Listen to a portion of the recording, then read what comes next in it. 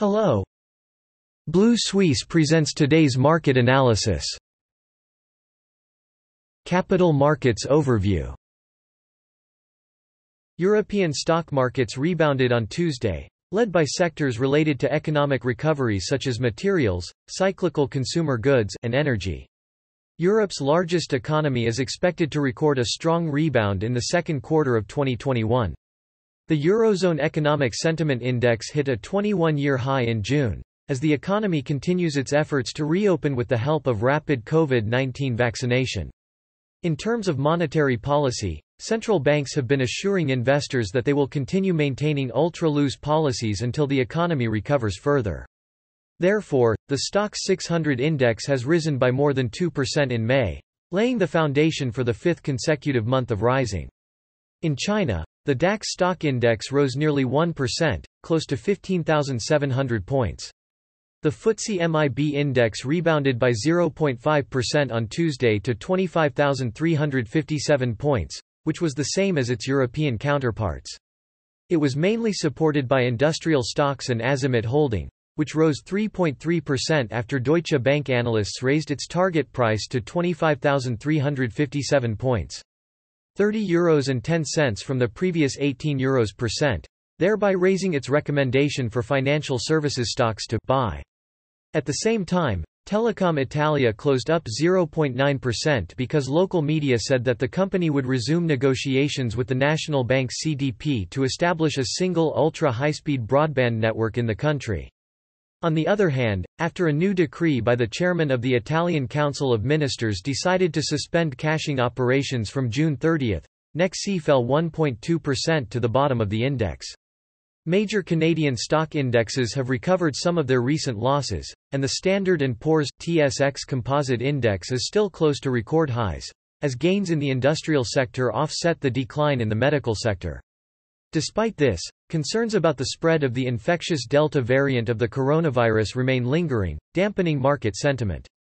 Chorus Entertainment Inc. and Cargojet Inc. were the companies with the largest gains in the index, rising 6.6% and 5.3%, respectively. The London stock market closed basically in a rising range on Tuesday, and the benchmark FTSE 100 index recovered part of the recent decline and closed at around 7,100 points. Nonetheless, travel-related stocks are still under pressure because people are lingering concerns about the spread of COVID Delta mutation. Portugal and Spain have imposed new restrictions on British tourists, while Germany is pushing EU member states to adopt more coordinated responses to prevent the spread of new pressure. Despite this, the British Health Minister Sajid Javid said that the final deadline for the United Kingdom to relax its blockade measures will still be July 19. In terms of economic data, the latest data show that house prices in the UK in June rose 11.4% from the same period last year, the largest increase since November 2004. The Asia-Pacific stock market closed in red for the second consecutive trading day on Tuesday. The market is worried about the spread of the Delta variant of COVID-19 in the region, and the U.S. stock market may narrow ahead of schedule due to rising inflation.